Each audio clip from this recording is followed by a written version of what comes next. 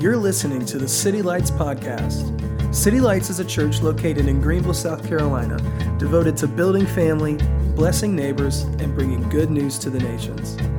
Thanks for joining us. Memory verse of the week downstairs, I'm told, from Miss Julie, is that if you want to see God, you should look at Jesus. Isn't that a good word? The kids downstairs are learning right now that if you want to know what God is like, look at Jesus. Jesus is perfect theology. He's God with skin on. And we're in a journey right now. We're almost done with it. It's been pretty quick. We started like 4 weeks ago called Read Scripture. And the whole process was to move through the unified story that points to Jesus and look for Jesus everywhere we could find him in every single page, whether it's the prophets or whether it's the poetry books or the Torah or the history books. We've made our way to the Gospels. And so today is the Disney World of the road trip. Like you're in the car and you're driving somewhere and the Scripture's taking you somewhere. And where it's taking you is where we are today. It's taking you to the Gospels. Every story from Genesis until now is pointing. It's a roadmap towards the Messiah, Jesus, in the Gospels, Matthew, Mark, Luke, and John. And even next week when we talk about Acts and the letters, it'll be a sign that points backwards towards what we're going to be looking at today. But if you have your Bibles, open up to Luke chapter 4. And when I was 16, in the year 2000, so you guys are doing some quick math there, my youth group went to a project called Cabrini Green in Chicago. I found out just by my mother's facial expression what Cabrini Green was all about. Like her eyebrows went up. She was like, Cabrini Green, Chicago? It no longer exists. They tore it down in like 2011. But it became kind of like a pseudonym for the slums, the worst parts of the city, the poorest places of the city. And so it was built in like 1942 with this grand vision to be a beautiful place, to be a replacement for other slums. It was like a high-rise thing, and the idea was in the north side of Chicago, you could get everybody there and kind of offer welfare and assistance living and stuff like that. And of course, it didn't go well. In the 1970s, there was actually 2 police officers that were shot, sniped from one of the buildings, and it kind of drew national attention.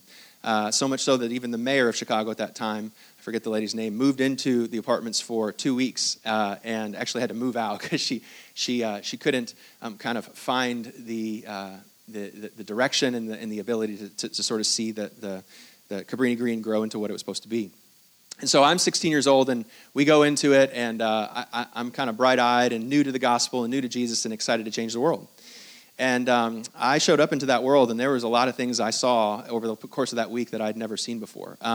There were just drug needles everywhere. There's just garbage and trash, and you would go into the building, and there'd be these different smells. I mean, the smell of just urine, and the smell of vomit, and the smell of just trash and garbage. I mean, there's situations. I remember the guy was telling us that next door to this one apartment was this other apartment. When they found out that the guy wasn't living there for a long period of time, they didn't tell the tenant, but they just started storing trash right next door to where they lived into this little apartment. And there's rats and mice and disease and things that happened. And you would look at the little kids, and I mean, you're just looking at them, and there's just no way they're going to make it, right? Like they're running around naked, and nobody's watching out for them, and there's police, and there's drug dealers on every single corner, and they're 14 years old and 15 years old, and there's an entire even gang ownership. Like there's gang kind of maps somewhere drawn up that, you know, even the police know about, but there's really nothing you can do about it, where the gangs have drawn circles around the different tenement buildings and which ones they owned, and who knows, like any given week, who's going to get shot and who's going to get killed next. I was kind of introduced to the projects, to the ghetto through Cabrini Green.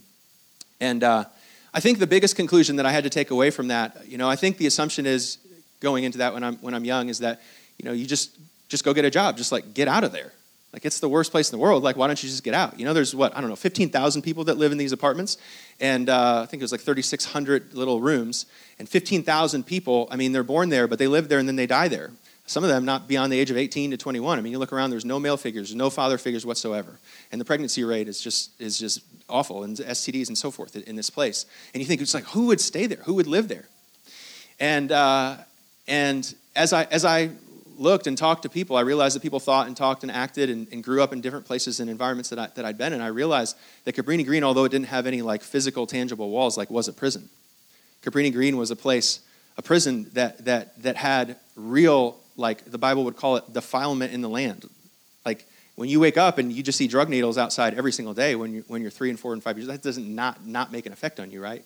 And when you see like the intimidation factor of the gang members on the street, like with the different colors on and the different guns and the weapons and the stories that go along with each of those characters, that forms a sense of fear in you that's probably stronger than walls and stronger than political values. Like this is what we're talking about. It's invisible walls that form this prison. And then of course even in that, the biggest problem is the lack of male role models, the lack of fatherhood, and the inability to see something better than this, to see beyond it. And so, I mean, you could go 4 or 5 miles left, right, east, south, north, or west and find freedom, find something better than that, something that represents the future, but yet people, the 15,000 people that began to, that continued to live and die and do their life there, couldn't see anything more than that, because even though Cabrini Green didn't have walls, it still was a prison. And so the Old Testament's important. We skip the Old Testament because I think somewhere along the line told us like the Old Testament isn't what we live in anymore. We don't live under the Old Covenant, so we don't read the Old Testament. Or even sometimes dangerously people will say, well, God's not the same anymore. As though the God of the Old Testament isn't yesterday, today. Like there's this either inference or belief or false, like this idea that God's not the same. And so the Old Testament is just all the stuff that all the smart people, read for us that just tell us to start reading in Matthew. But like the Old Testament's there for a reason, and the Old Testament is there to help us see who Jesus is. The Old Testament is there to point us towards Jesus. And the Old Testament is making a very important claim, and this is why we should read the Old Testament as much as we understand it. I know that it can be outside of the way that we literally interpret information, and it can be a little bit heavy sometimes. But the Old Testament makes a very important claim. And the Old Testament is making this claim is that evil is not just a problem, it's a prison. The claim of the Old Testament, if you start in Genesis and go all the way through Malachi, it is an ongoing social experiment for more than 15,000 people. It's making an important claim. Evil is not just a problem, it's a kingdom. Evil is a kingdom that is presented as a snake from Genesis 3. It's presented as a creature that wants to crawl into the door of your heart. He's knocking at your heart, wants to rule over you. Evil is an empire, a system of Egypt and Babylon and Rome and Assyria. Evil is very active. Evil is a kingdom, and evil is a prison. And so what you're seeing with 75% of the Bible, if we don't read it, is just thousands and thousands of people of testimonies that are showing us that evil is not just around us. Evil is above us. It rules over us. If we are human and disconnected from God, if we have turned like our father's fathers, Adam, if we've turned, then evil is above us as a prison. Evil is around us as a wall. Evil is inside of us and within us. And we don't just need a friend in Jesus, we need a deliverer. So this is why this is important. When you get into Matthew, this is all about how to read Scripture, right? And how are you supposed to read Scripture? And the way you sit down and what you anticipate the minute you sit down at 7 o'clock to open the Bible matters. It will greatly impact what you're looking for. It impacts what you find. And the Jews, in reading all of the Old Testament, they have one word. And I don't think we have really a great American word for this, but we need to know this word and learn this word. And the word that the Jews come to by the time they read through Malachi is the word Messiah. When you go through Genesis and Malachi and you read all the way through the prophets and the history and all the repetitive testimonies, there's one cry that a human, whether it's in Cabrini Green or in Israel or in America, is looking for, and that is the cry of a Messiah, the Messiah that can deliver. Evil is not just a problem, it's a prison. Evil is above us, around us, and inside us. And we don't just need a friend or a little pep talk or a coach or a guru or a Yoda. We need a Messiah. We need a rescuer. We need a savior. Do you see? And so that's the problem. When you sit down, Ricky Bobby, when he sits down at Christmas, oh, brother, thank you for a 6-pound, 8-inch baby Jesus. You just warm my cuddly heart and give me a devotion to just get me. No. We're in a prison of evil. We need a Messiah. The reason why we sit down and read the Gospels is not to look for a friend or how to heal somebody. It's because we need a Messiah.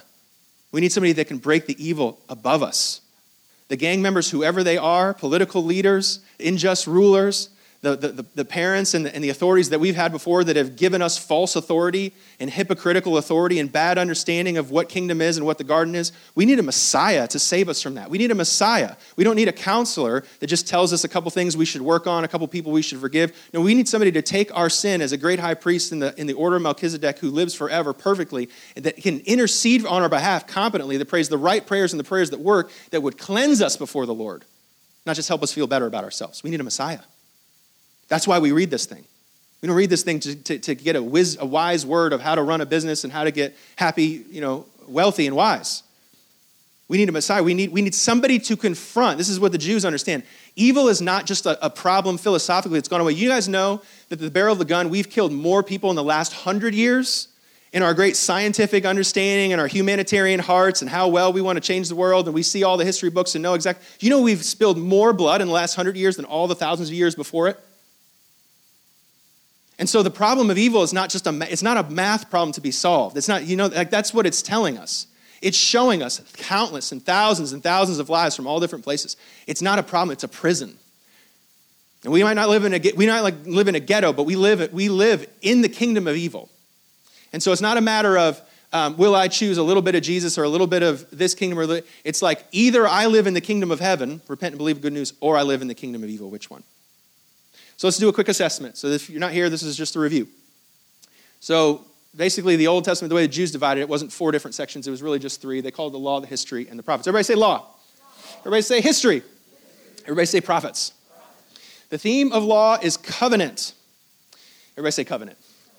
All right, so the theme of the law is not just 613 laws. Jesus says, I come to fulfill the law. He means the Torah, the whole thing. Like he's the fulfillment of everything, of Abraham and the snake and the whole story. He's like all of the problems that were generated and created and proposed and claimed by that book, I'm the solution, is what he's saying.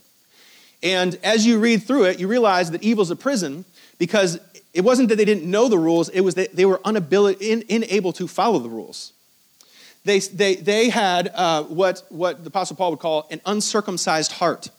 They had a hard heart that was unable to follow the Torah law. There really only is one law, and we talked about this last time, is that to love your neighbor.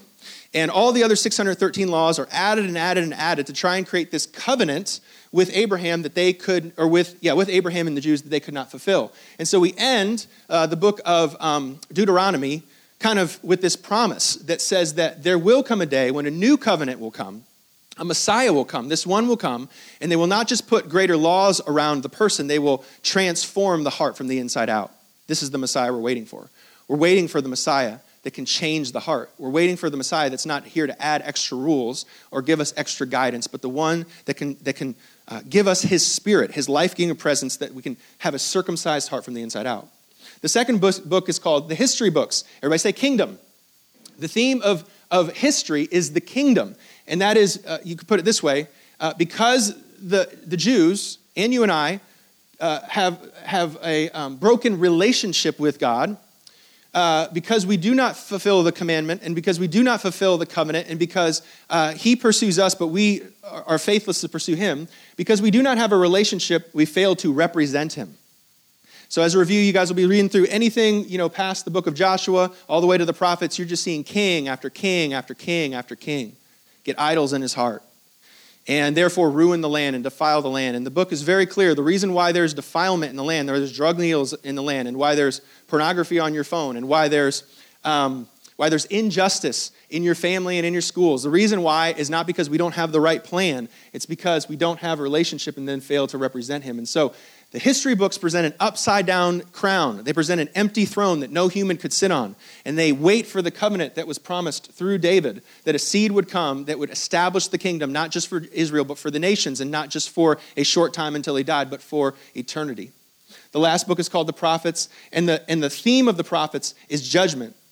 The idea here is that the prophets are looking back on this story and they're realizing that evil is not just a problem to get solved. It is a prison, and it's above us and around us and inside of us, and that we would need somebody to come and bring a judgment to clear out the evil and wickedness of our world and ourselves and above us and around us, so that we might be made into a new Jerusalem where there's no need of a son, and that the people of God, the priests that would gather around this new king in the line of David, would live in the city forever, and that the garden would be reestablished. All right, so we're going to get into the scripture, but I want to read a couple of Old Testament scriptures just to get us going before we get into Luke. In Genesis 2, it says this.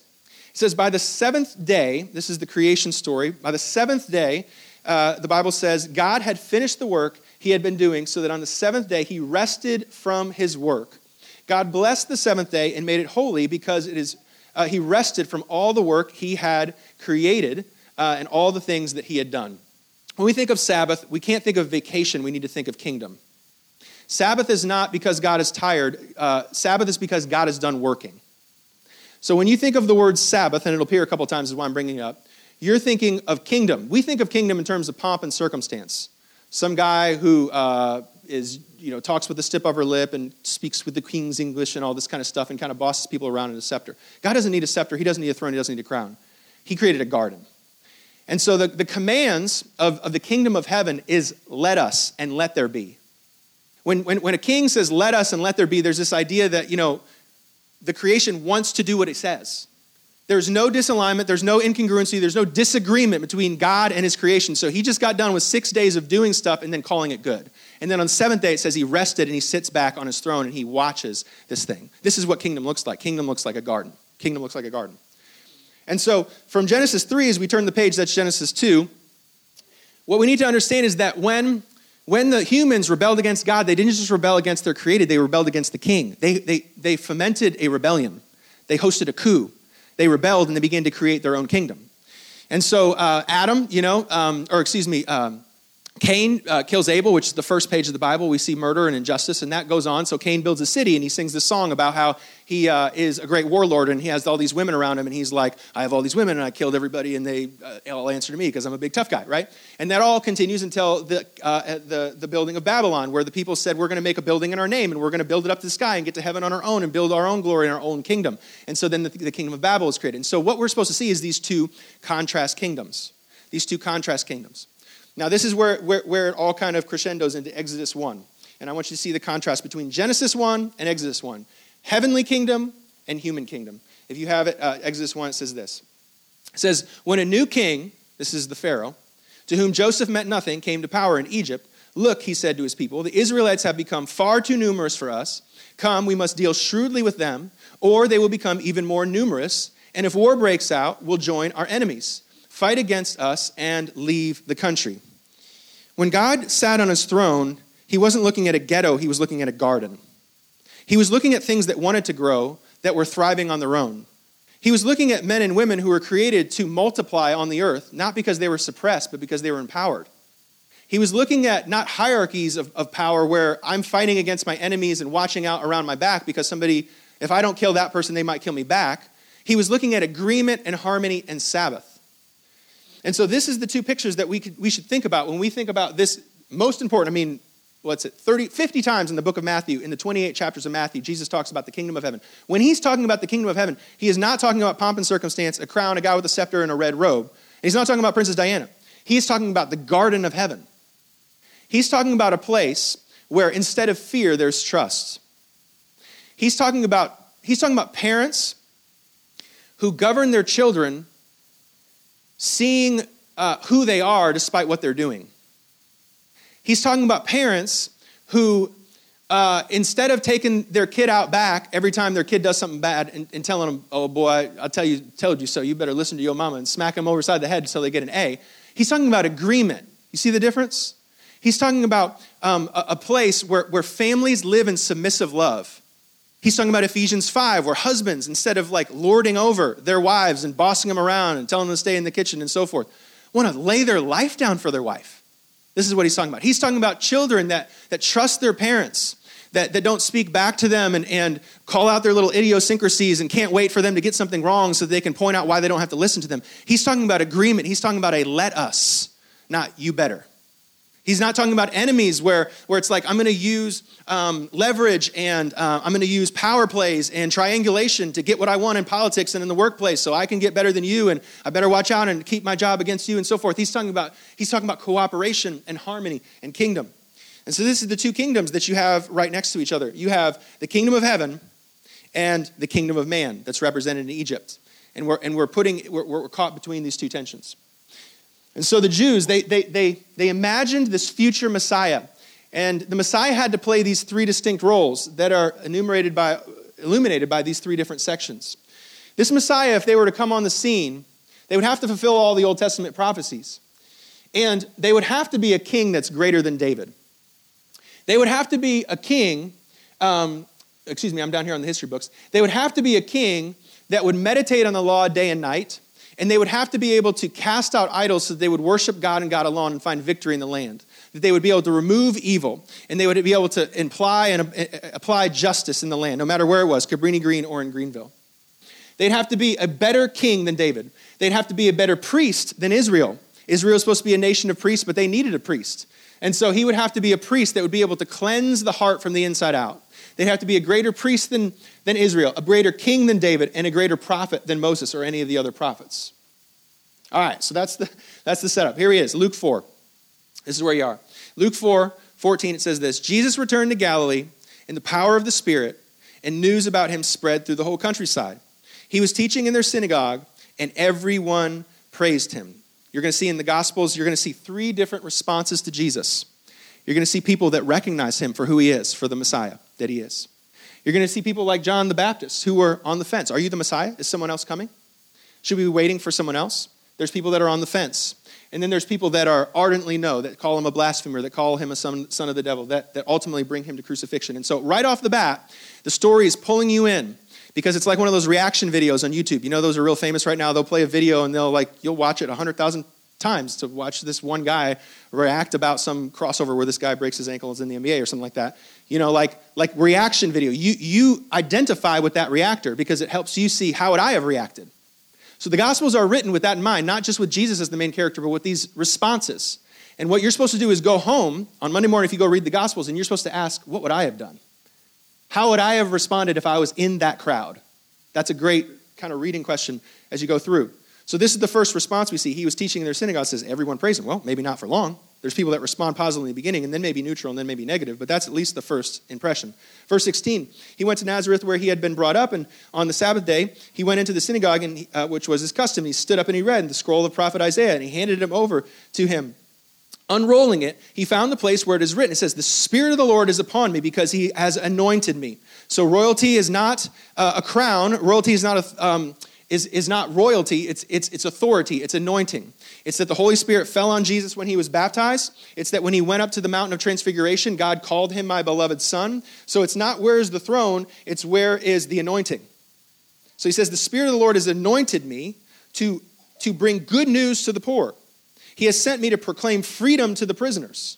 All of the Egypt stuff that's talking about, the systems and elaborate nature of gang violence and balance of power that happens globally and locally and even in our relationships, like all that stuff that's established there, it acts as a prison. It acts as the things that keep you and me enslaved to the prison of sin without Messiah Jesus. And so he's saying, I'm coming to bring a new kind of a kingdom.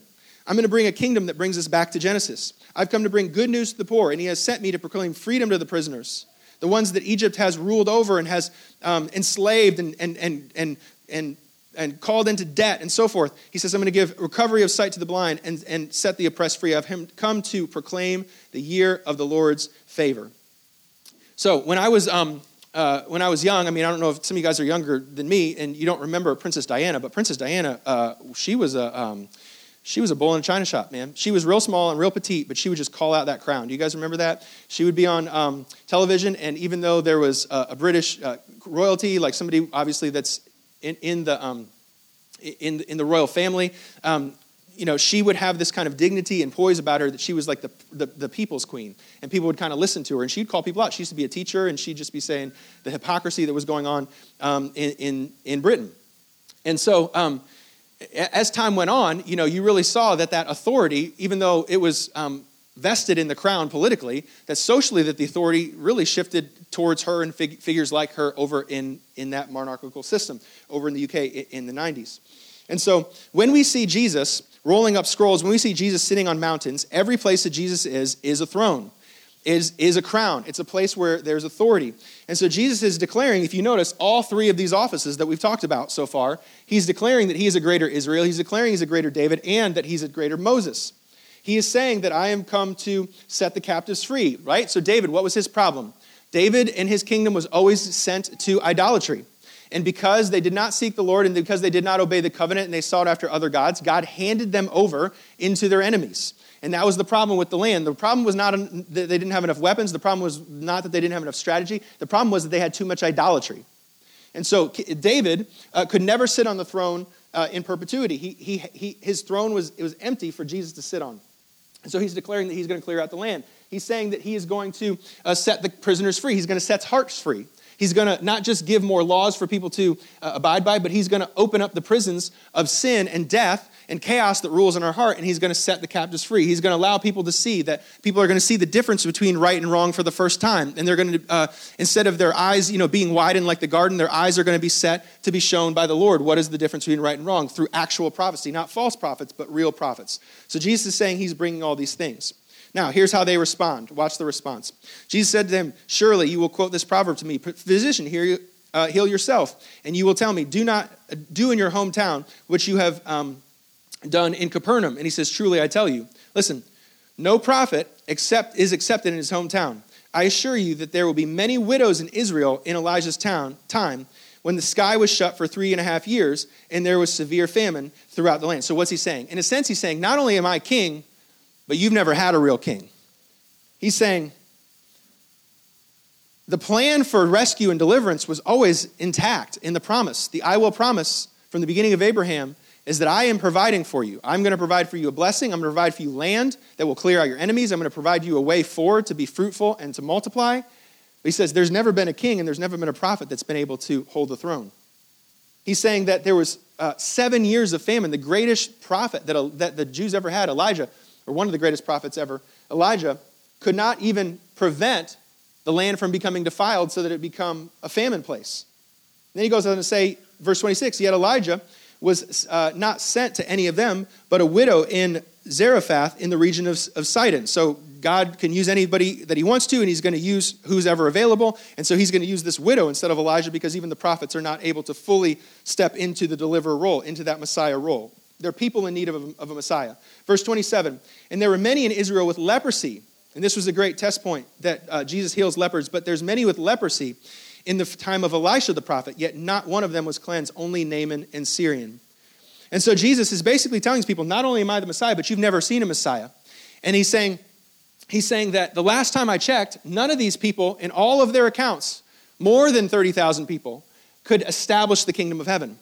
None of them could heal. None of them could heal the heart. None of them could heal the land. And nobody could confront the unseen enemies. There is a perpetual problem here. He is showing us and showing them that evil is not just a problem, it's a prison. And that there is no deliverer, there is no Messiah that can come. And so Jesus rolls up the scroll and he says, all of these prophecies, they point to me. You're either going to find them in me or nowhere else. You can look back at all the prophets, all the kings, all the stories, all of the priests, the Levites. None of them can bring the Messiah. None of them can bring the deliverance that I'm about to bring. Here's the response. All the people in the synagogue were furious when they heard this. They got up, drove him out of town, and took him to the brow of the hill on which the town was built in order to throw him off the cliff. But he walked right through the crowd and went on his way. This is why Jesus always talks about parables of soil and seeds. Because what he's just done, if we paid attention, and by the way, that's another reading tip, is it's great when you go through the Gospels and find the little Old Testament references and refer back. Because those hyperlinks within the website of the Bible are telling you he is the answer to every problem, every unfinished business thing that's in the Old Testament. And so reading those Old Testament things, you'll see exactly how authoritative and how true Jesus really was in his statement that all the laws pointed to him. But those hyperlinks, those connections, those fulfilled prophecies should have softened their heart to repent. Ironically, they do the exact opposite. Because evil is not just above, around, but it's inside, that the prophecies actually cause them to be more hard in their heart and become more blind. So a while ago, me and my wife, we settled down and got the good old Honda Odyssey, the minivan, man. We're fully in the kingdom of the suburban life. And so it's just, my Kyra calls it a living room on wheels. There's just a full Nintendo 64 in there. I mean, the kids never want to get out. It's like a tour bus, for John Mayer or something in there. And they're riding around. It's just awesome. But I remember when we first started looking at Honda Odysseys, like if you notice the car that you're looking for, you always see. Because the car that you just got, you're like watching for it. And everywhere you look, you can see it's Honda Odyssey. It's like that color, the LX, the DX, or whatever. And that teaches us something about seeing, right? Because seeing is not, the Bible says we're not just seeing with our optics. We're seeing with our heart. And the Bible is saying we're not just seeing what we're seeing what we want to see.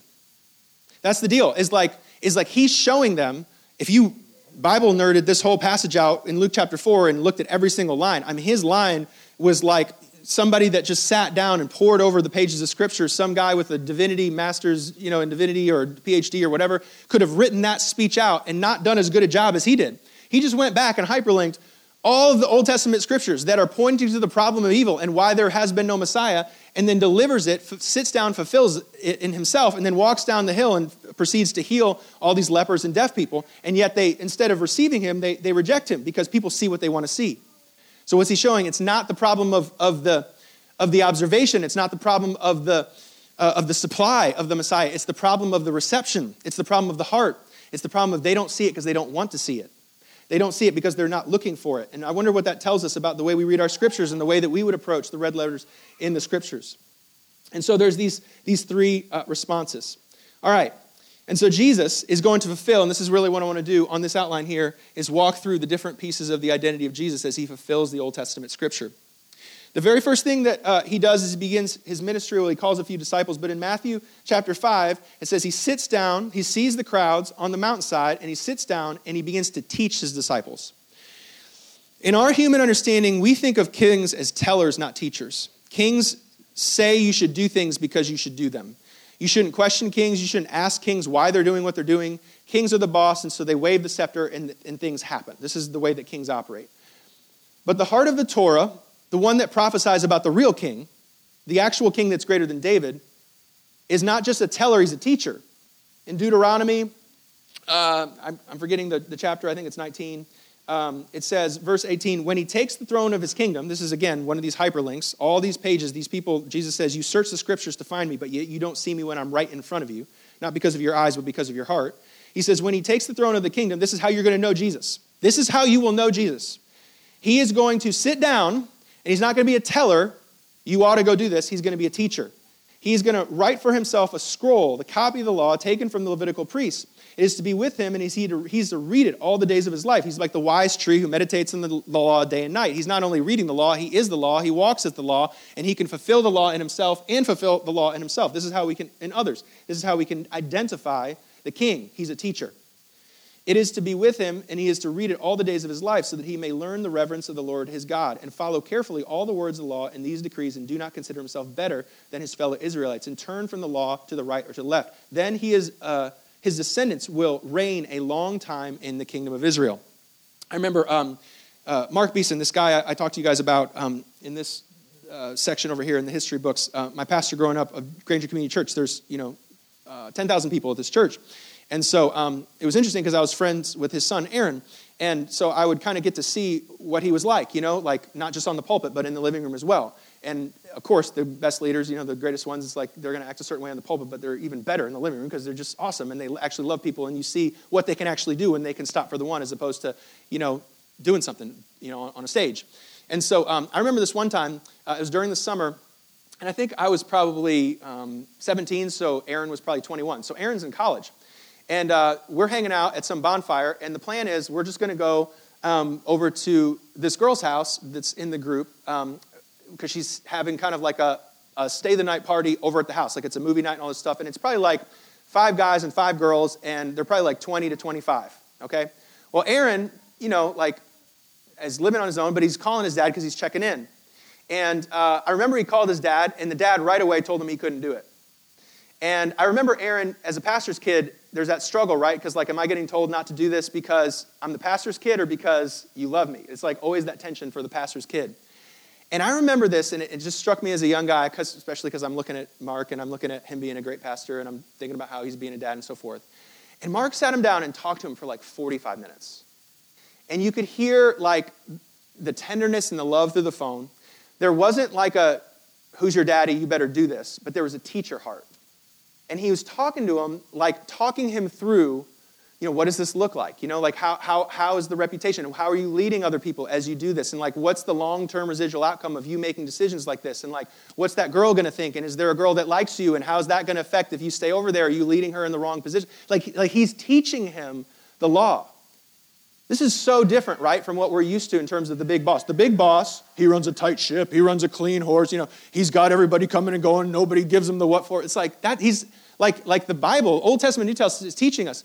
The kings are not tellers; they're teachers, and they're going to call you call you beside them And look, it's not even that you're trying to define and defend that you're the law and like impress and impose the law down on somebody else. It says he comes up under the law, he fulfills the law along with you, and he teaches. He teaches. And this is what the king looks like. It's not a scepter, it's not a crown, it's not pomp and circumstance, it's not a fancy office with a suit. It's like any mountain Jesus sits on is a throne. It's the throne with the authority of God. This is how he teaches us. He would teach us this morning. Blessed are the poor in spirit, for theirs is the kingdom of heaven. Blessed are those who mourn, for they are the ones who are going to be comforted. Blessed are the meek, for they inherit the earth. Blessed are those who hunger and thirst for righteousness, for they will be filled. Blessed are the merciful, for they will be shown mercy. Blessed are the pure in heart, for they will see God. Blessed are the peacemakers, for they will be called children of God. Blessed are those who are persecuted because of righteousness. Theirs will be the kingdom of heaven. Blessed are you when people insult you and persecute you and falsely say all kinds of evil things about you because of me. Rejoice and be glad, because great is your reward in heaven. For the same way they persecuted the prophets before you, they will persecute you. So this is where you are, right? This is the question. It's not, does the words of Jesus make you feel good when we read them? The question must be, is Jesus the king that is more righteous than David? David, at the end of the day, could recite the Torah and tell people to follow the Torah, but David did not have the Torah in his heart when he approached Bathsheba. And every king is an empty throne for God. Every king falls and therefore leaves defilement in the land. And Jesus is coming to say, I'm a Messiah, and you've never seen one before. You have not seen the Messiah. So much so that you can't even recognize him when he shows up, when he sits right in front of you because he doesn't have the right clothes on. But he proves to us he is. He's the Messiah. So this is the question on Monday morning when you go and read the Gospels. Is that your king? Is that the wise teacher? Is there another world? Is there another wisdom? Is there another teaching that can give you something else or something more than blessed are the poor? Because if it's not, then he's not your Messiah. He is showing us that the way of the kingdom is not impressive optics. It's not force and control. It is the wise teacher that sits down that can not only tell you to follow the law, but teach you the law. But to demonstrate the heart of the garden of Genesis 1, which is written all over the blessing. This is what he's saying is the blessing. When Abraham says you're going to be a blessed nation and blessed are you to be a blessed, you are blessed to be a blessing to the nation. This is the kind of blessing that Jesus is talking about. He's not talking about a new car. He's not talking about a greater bottom line or a better retirement. And so is he the teacher, or is there another teacher? Is there another world? All right, Jesus comes down the mountain. In verse chapter 8, I think it is, or maybe, no, chapter 9, verse 1, Jesus stepped into the boat, crossed over, and came to the town. Some men brought him a paralyzed man lying on a mat. When Jesus saw their faith, he said to the man, take heart, your sins are forgiven. At this, some of the teachers of the law said to themselves, this fellow is blaspheming. Knowing their thoughts, Jesus said, why do you entertain evil thoughts? Your sins are forgiven. Or to say, get up and walk, which is easier to say. But I want you to know that the Son of Man has authority on earth to forgive sins. He said to the paralyzed man, get up, take your mat and go. Then the man got up and went home. Then the crowd said to him, they were filled with awe. Or when the crowd saw this, they were filled with awe. And they praised God who had given such authority to man. So another reaction video right there at the end of the verse. All right. So when I was a kid, I was thinking about this as I was preparing for today. When I was a kid, I ran into a couple judgmental people. You meet a couple judgmental. You know anybody judgmental? You know anybody like that? So when you're by them, you're just thinking, they are thinking something about me. I don't know, but they are summing me up. I don't know what they're thinking, right? So it doesn't take long. You'd be 6 or 60 or whatever. There's people that are judging you. So I wouldn't have been able to tell you this when I was young, but I think I made in my decision maker, like when I was very young, I'm just going to go ahead and just steer clear of judgmental people. That'll be really great. Isn't that a nice thing? I'll just say no and just be like, you know what? I do not participate in all this. I'm going to be in the judgment-free zone. I'm going to be judgment-free. I'm not hanging out with the judges. And so I hung out with a bunch of nice people, and that was a great choice. Hanging out with nice people is a lot more fun than hanging out with judgmental people. But here's what I realized, that people can be nice and judgmental at the same time. And nice doesn't always mean forgiving. So forgiveness, in the human sense, but especially in the kingdom sense, is not a feeling. It's a debt paid. Forgiveness is legal. So the illusion is, well, I don't like being judged. Jesus came to stop judging people, right? He said, don't judge people. So going to the kingdom is just going to hang out with nicer people. That's not what Jesus didn't come to make God nice. He came to fulfill judgment on our behalf. So forgiveness is not a feeling, it's a debt paid. It's a debt paid. So I met this other guy. It was at a church. I'm talking to him. How's your family? What's your family background? Blah, blah, blah. He's talking about his brother. I have this one brother. I get along with this guy, but I don't talk to my other brother. You don't talk to your brother? Don't talk to my brother. How long have you talked to him? I talked to him in 6 years. You haven't talked to your brother in 6 years? Yeah, man, I haven't talked to him. So I'm ready to go into ministry mode. I'm like, all right, like, why is that? Let's talk through that. He goes, yeah, this one summer, man, he really made me mad, and I never talked to him again. So it turns out we went to the lake, and he's like all about my jet ski, and he wanted to use my jet ski. And I was like, oh, okay. And he's like, yeah, so I borrowed the jet ski, or he borrowed the jet ski. He said he kind of took it out for an hour or so, and then he broke the jet ski. And I was like, I'm like waiting for him to finish the story. He's like, yeah, can you believe that?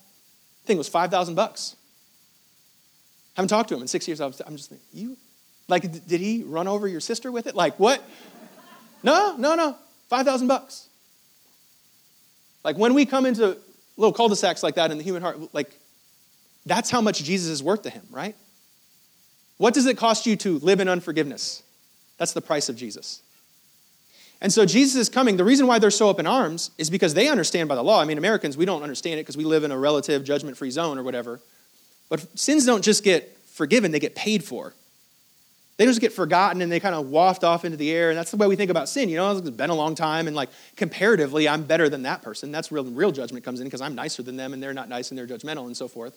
And so sin becomes this like, you know, ambiguous category of things that like, well, once they kind of wear off and you forget about them, people stop talking about them, they don't exist. But the Jews believed this was blasphemy. Like, if you're saying that somebody's sin is forgiven, you better have something to pay for it. He's like, I'm the priest. I'm the great high priest that's going to give an offering. I'm the one who's going to live forever, and I'll never die, and I'll be the perfect priest on your behalf. So that's the question, is Jesus the perfect priest? Number one, is he a perfect king?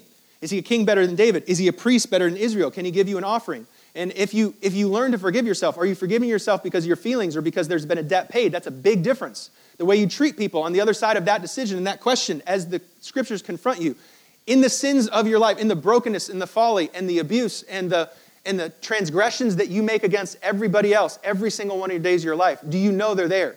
Do you count them? Do you count them as a prison? Are you ready to solve them on your own? Are you going to go to a counselor or psychologist to get over them? Or do you need a priest? Do you need a high priest? A priest that can offer you something that is forever and that is eternal and that is perfect. Lastly, Jesus acts as the prophet. Verse 13, when it was almost time for the Jewish Passover, Jesus went to Jerusalem in the temple courts to poke the bear, basically. He found people selling cattle, sheep, and doves, and others sitting at the table exchanging money. He made a whip out of cords and drove them all from the temple courts, both sheep and cattle. He scattered the coins of the money changers and the overturned tables. To those who were sold doves, he says, get out of here. Stop turning my Father's house into a market. The disciples remembered that it is written, zeal for your house will consume me. The Jews responded to him, what sign can you show us to prove your authority to do all this? Jesus answered them, destroy this temple and I will raise it up again in 3 days. They replied, it has taken us 46 years to build the temple and you are going to raise it up in 3 days. A yes, a no, and a maybe. Jesus came as the perfect prophet. He came as the sinless prophet and the righteous prophet, the one who could truly correct Jerusalem and not only correct it and rebuke it, but restore it into its rightful place. He's come to turn over the tables, which means he is going to tear the temple down. But what's he say? He's going to build it back up again. Third story that I thought of the prophet gift. I interviewed for a job before City Lights to go work at a big church in Atlanta. And I sat down with the executive pastor. His name was Scott. He probably made a ton of money, but he drove a Camry and had like 200,000 miles on it. He took me to like Jersey Mike's and we're hanging out. And he's telling us the story of this church. And it's a great church, right? It's like the worship leader stuff and the pastors, the preachers, and all the programs is just killing it. And he's talking to me. And he's telling me the story. And it's not him because he's obviously super meek and humble. And he's talking to everybody. And he knows all the strangers and praying for people while we're sitting here trying to have this lunch. But I realized that Scott, although there's a lot of preachers on stage, Scott is a major engine of this church. Because here's what I realized. Churches that grow on into health and into fulfillment of mission and alignment, they don't get there without a few fights. And the reason why big churches and healthy big churches, because sometimes big churches aren't healthy, but for sure, healthy big churches, the reason why churches go on and produce health and produce fruit is not that they haven't had tensions and conflict inside, it's that they've navigated them well. And that somewhere along the line, there's a Scott. This is what I walk away from the lunch. Any church that has health, it's because they had a Scott. And here's what a Scott is. A Scott is humble. A Scott is right, like righteous and acts rightly. A Scott does not accept bribes. He does not play favorites. And Scott will stand for right things in the midst of wrong things. And when, it's not if, but when the trouble and when the wind and the wolves and all the things come to attack the church, this Scott, and I'm just using his name, is the one who will stand against it with a kind and gentle rebuke. That's what happens. That's how churches, grow and stay healthy, is that there's somebody, because what happens is that if there's a church split, the two sides go off, and basically neither of them are really right. Nobody's right. It's wrong versus wrong. And so then you have the sheep, the people in the church, like you and me, and we're just sitting there looking at it, and it's like wrong or gone, right? And most people pick gone, and that's how churches blow up, because there isn't somebody that can bring the righteous prophecy. There's not somebody that can come in and say, this is right, and this is how we should do it, with a tender heart that wants to teach, with a forgiving heart that wants to preach, with the one that can bring the righteous prophecy. And so this is what Jesus is doing. There's been no prophet that can speak to the king and turn over the tables, because there's been no righteous prophet. The righteous prophet cries for the city. The righteous prophet longs for repentance. The righteous prophet isn't self-righteous and puffy and wanting to, be the wolf disguised in sheep's clothing that it says in Matthew chapter 7 that comes to hurt people and take from people. The righteous prophet would die for the message, to die for the gospel, and isn't susceptible to bribery. Is there a healthy prophet? And so that's the question.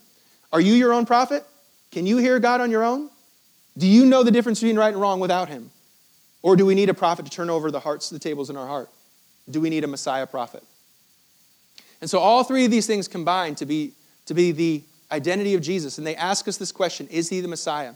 Is he the chosen one to fulfill the need for the covenant, to have our hearts renewed, to fill the seat of David that he left empty, to rebuke Jerusalem and call it to turn over and to become the righteous city that it was meant to be for the nations? All of this begins to create a lot of clamor. If you notice, when you read through the pages of the scriptures, Jesus caused a lot of drama.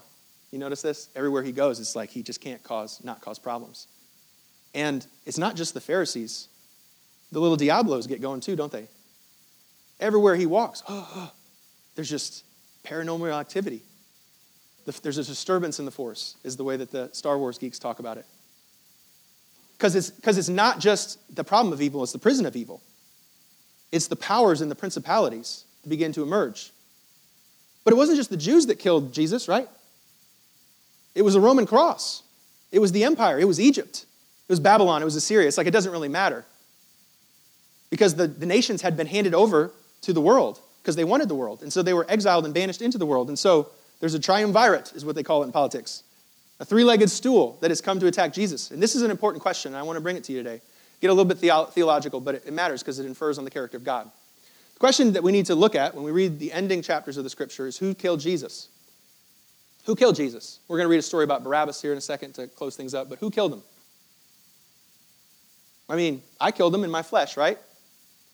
Like, I chose against him, and I repeated Adam's sin. I mean, I'm not smarter than Adam, and I continue to fall for Adam's trap. And so the flesh killed Jesus, the one who does against the will of God, the one who rebels.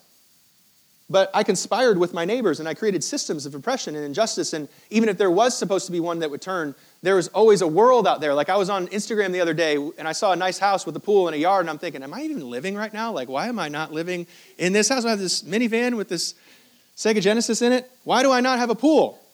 I mean, it never gets old. Like, you'll always have the world. The world's always calling to you, right? And that's why Jesus says, I had to die to overcome the world. And even if you were to resist the world and resist the flesh, there's that tempter in the desert who keeps lying to you, who erases somehow all of the faithfulness of God and only confronts you with your failure and your sin. And so we're helpless. Like, we need a Messiah. This is it, right? Like, it's not just one little mistake or one little paradigm that I need to get preached out of me. It's the powers and the principalities. So who killed Jesus? There's a great movie, Narnia. Have you seen this? Lion, the Witch, and the Wardrobe. Who killed Jesus? Who killed Aslan in Narnia? The White Witch. I love this. This is a teaching environment. There's a man across the sea. That's God. And the man's nowhere to be found in that little narrative, right? So there's theologies that you need to think about.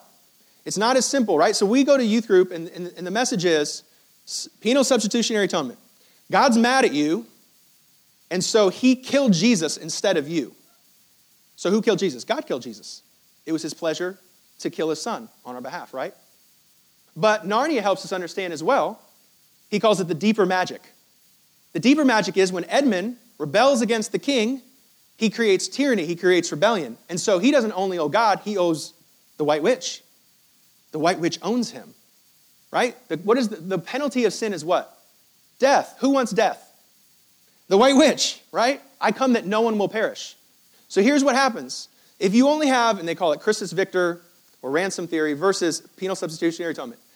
If you only have the angry God, the sinners in the hands of angry God, and the only person that killed Jesus is God, and the powers and the principalities had nothing to do with it, then you have, for God so hated the world that he killed his only son, rather than so God loved the world that he gave his only son.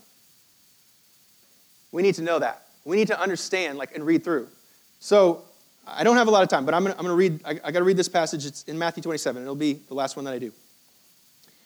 Just read this trial, and I want you to listen to it and reflect on the different players in the game here. What is happening in terms of bringing about this narrative at the end of Matthew 27? Now, it's the governor's custom at the festival to release a prisoner chosen by the crowd. At that time, they had a well-known prisoner named Barabbas. In the NIV, it says Jesus Barabbas, the Son of Man versus the Son of God. So it's these two people. He represents Israel, and he's put on trial against the innocent Jesus, the fully guilty Barabbas. Barabbas owes the law because he sinned in the flesh. Barabbas owes Rome because he's a freedom fighter and he killed some of the soldiers. And Barabbas owes the devil because he has sinned and the penalty of sin is death. And so he's a man in debt next to the man who's debtless, next to the innocent one, the Jesus of Nazareth, the Messiah. It says, for he knew it was out of self-interest that they had handed Jesus over to him. Handed over. Remember this in the prophets? What does God do to the sinful, idolatrous nations when they sin against him? How does he judge them? He hands them over. So there has to be this balance that wrath of God, which is a cup described in the Old Testament and in Romans 1, the wrath of God represents 3 handing overs. So the wrath of God is this. The wrath of God is we are sinful and so deserve punishment by God. But it also means the wrath of God is him handing us over to the nations. And we became prisoners of the nations in exile in Jerusalem or in Egypt and in Babylon and in Assyria. And so here's what's happening. They're taking that same word in verse 18. He knew it was out of self-interest that the people, had handed Jesus over. So what's happened? Instead of us being handed over to the nations, we handed Jesus over to the nations. We needed a Messiah to break out of the kingdom. He broke our sin, but he also broke the empire. He broke the power and the principalities. And so instead of the Father allowing us to be handed over to the nations, he handed Jesus over to the nations on our behalf. We handed Jesus over in this trial while Pilate was sitting on the judge's seat. Who's on the judge's seat? Who's the judge? Who's the one that's going to make the decision? You're going to see them try to, deflect responsibility. This is what this whole story is about. Pilate is sitting on the judge's seat at the beginning, but his wife says to him, don't do anything to this innocent man, for I have suffered a great deal today because of a dream that I just had about him. So he's skeptical. Verse 20. But the chief priests and the elders persuaded the crown to ask for Barabbas to have Jesus executed. Which of these 2 do you want me to release to you? Asked the governor. Barabbas, they said. What shall I do then with Jesus, who is the Messiah? Pilate asked. They all answered him, crucify him. Why? What crime has he committed? Says Pilate. They all shouted louder, crucify him. When Pilate saw that he was getting nowhere, but that instead an uproar was starting, he took water and washed his hands in front of the crowd. So he says, I'm innocent. It's back to you. And he says, it's your responsibility. Look what they say in verse 25. This is unbelievable that the scripture is like this. All the people answered, let his blood be on us and our children. They're trying to defend themselves by declaring that they're innocent, calling him guilty. He's the innocent one. They're the guilty one. So he takes the cup instead of them. And so the last night he's with the disciples. You remember this with the communion? He says this. He says, I want you to eat my body. This is my body that's broken for you. And then he says what? I want you to drink my cup. Well, in Isaiah and Jerusalem, we already know what the cup is. The bitter cup. It's the cup that comes to kill. It's the cup of wrath. It's to be punished by God and exiled into the nations. But what's he saying? I drank your cup so you could drink mine. I drank your punishment in the nations and in the powers and in the principalities and into eternity so you could drink mine. It's not that God so hated the world that he killed his only son. It's that God loved the world that he gave his only son. And if our atonement theology doesn't understand that there's multiple players, that is the powers and the principalities that tempted us and that we abided in by rebelling against King Jesus, that we drank that Turkish delight, and we are rebellious, and we do deserve death, but he deserves that no one would perish.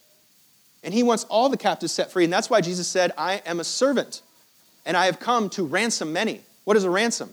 It's a payment to rescue back the kidnapped, to rescue back the Barabbases and the Edmonds and the Greenvillians and anyone else that would call on his name, that we were imprisoned by sin. We don't just have a problem of sin, we are imprisoned by sin. And Jesus came to lay his life down for many, that he would ransom many, that we would drink his cup instead of ours.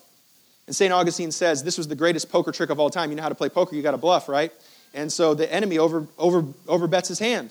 And so St. Augustine says it this way: the devil jumped for joy when Christ died, and by the very death of Christ, the devil was overcome. He took, as it were, the bait in the mousetrap. He rejoiced at the death, thinking himself death's commander. But that which caused his joy dangled the bait before him. The Lord's cross was the devil's mousetrap, the bait which caught him, and the death of the Lord. He thought by crucifying Jesus, he was going to put death to the kingdom, but instead, he accidentally put death to death. He put his plan of killing, just like the beast from the beginning of time, killing the firstborn sons of all the Egyptians, to kill the firstborn son of God. And he thought it would work just like every other one, but he messed with the wrong one because he was sinless. And he overcame the grave, and he raised on the third day, and he put death to death. And this is where we can live, in this place of the one who took our cup so we could drink his. And so this is what Colossians says about the gospel. Colossians 2, when you were dead in your sins and uncircumcised in your flesh, God made you alive in Christ. He forgave us for all of our sins as a priest. So he's the one who circumcised our heart. He's the one who forgave us and cleansed us as the perfect priest in the order of Melchizedek, having canceled the charge of the legal indebtedness which stood against us and condemned us. And then he took it away, nailing it to the cross, having disarmed the powers, the authorities, and made a public spectacle of them. He made a mockery of them, triumphing over them in the cross. All right, so I've run out of time, but this is the closing question. I'll have Timothy, you would come up and we would just close this worship this morning. But I want to ask you the question this morning before we go, and it's the question that the Scriptures will ask us. We are in the crowd, and we're watching this. We're in the crowd that sees Jesus crucified. We're in the crowd of the great teacher that sits down, unlike David, and could teach and fulfill the prophecy. We're in the crowd watching the 1/3 of all the successful lepers healed in our presence, right? We're watching this, and we have to make a verdict. We have to make a decision. Not is he a nice guy, not is he kind, not can he pull off a couple miracles, but is he the Messiah? And so if the answer is yes, then the Scriptures are telling us this morning that everything is yes and amen in Jesus. And he has fulfilled all of the prophetic needs in the prison of evil that comes above us and below us and around us and inside of us. And it's saying that if Jesus is your Messiah, and if you trust him, then follow him. That the flesh can offer you, and you owe nothing to the flesh. This is what Messiah Jesus is saying. If you read this thing, and if the soul of your heart is open, if your eyes of your heart are open, you will see him for who he is. And there's no other king that compares to him. There's no other king that can deliver you. You are not a prophet. You need a prophet. You need a perfect prophet. You need a messianic prophet. And that prophet needs to speak to your flesh.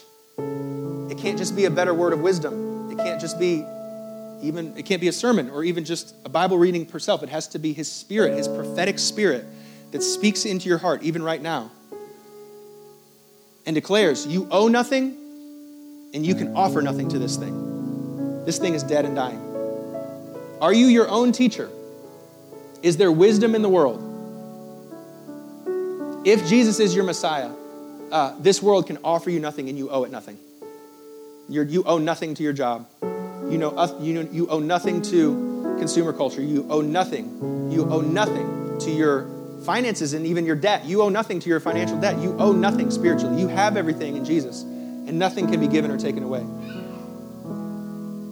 If you're in Messiah Jesus, if you are in the kingdom of God, if you live in his reign and rule, then you know you owe nothing to that dark world. Demons shudder at his name. You owe nothing to him. And he will come to you in the deserts of life, in the midnight hour, and he's going to tell you, you owe me. Remember what you did? You owe me. And I can offer you the kings of the world. Come and stand up on this mountain. Command this bread to turn into, or stone to turn into bread. And Jesus came and he died, and he says, you owe him nothing. And he can offer you nothing. This is the kingdom of heaven now that we live in, to repent and to believe the good news.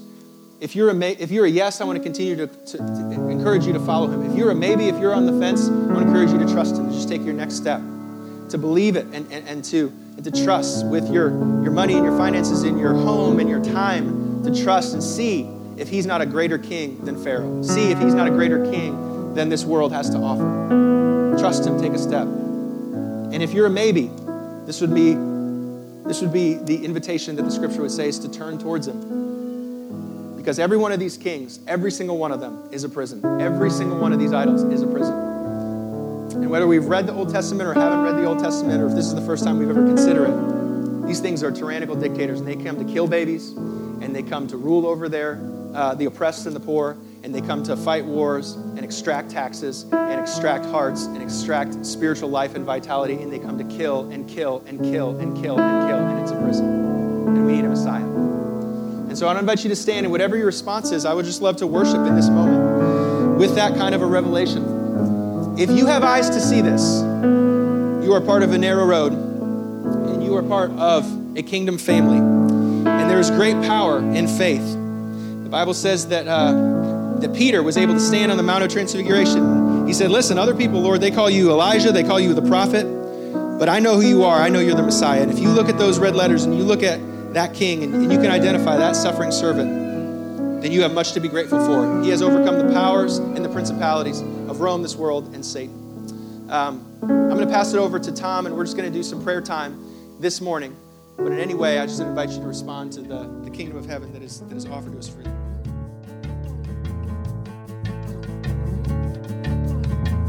Thanks again for joining us. If you have been encouraged or challenged by this message, please give us feedback by leaving a comment on this podcast. For more information on our church, visit us at www.citylights.cc.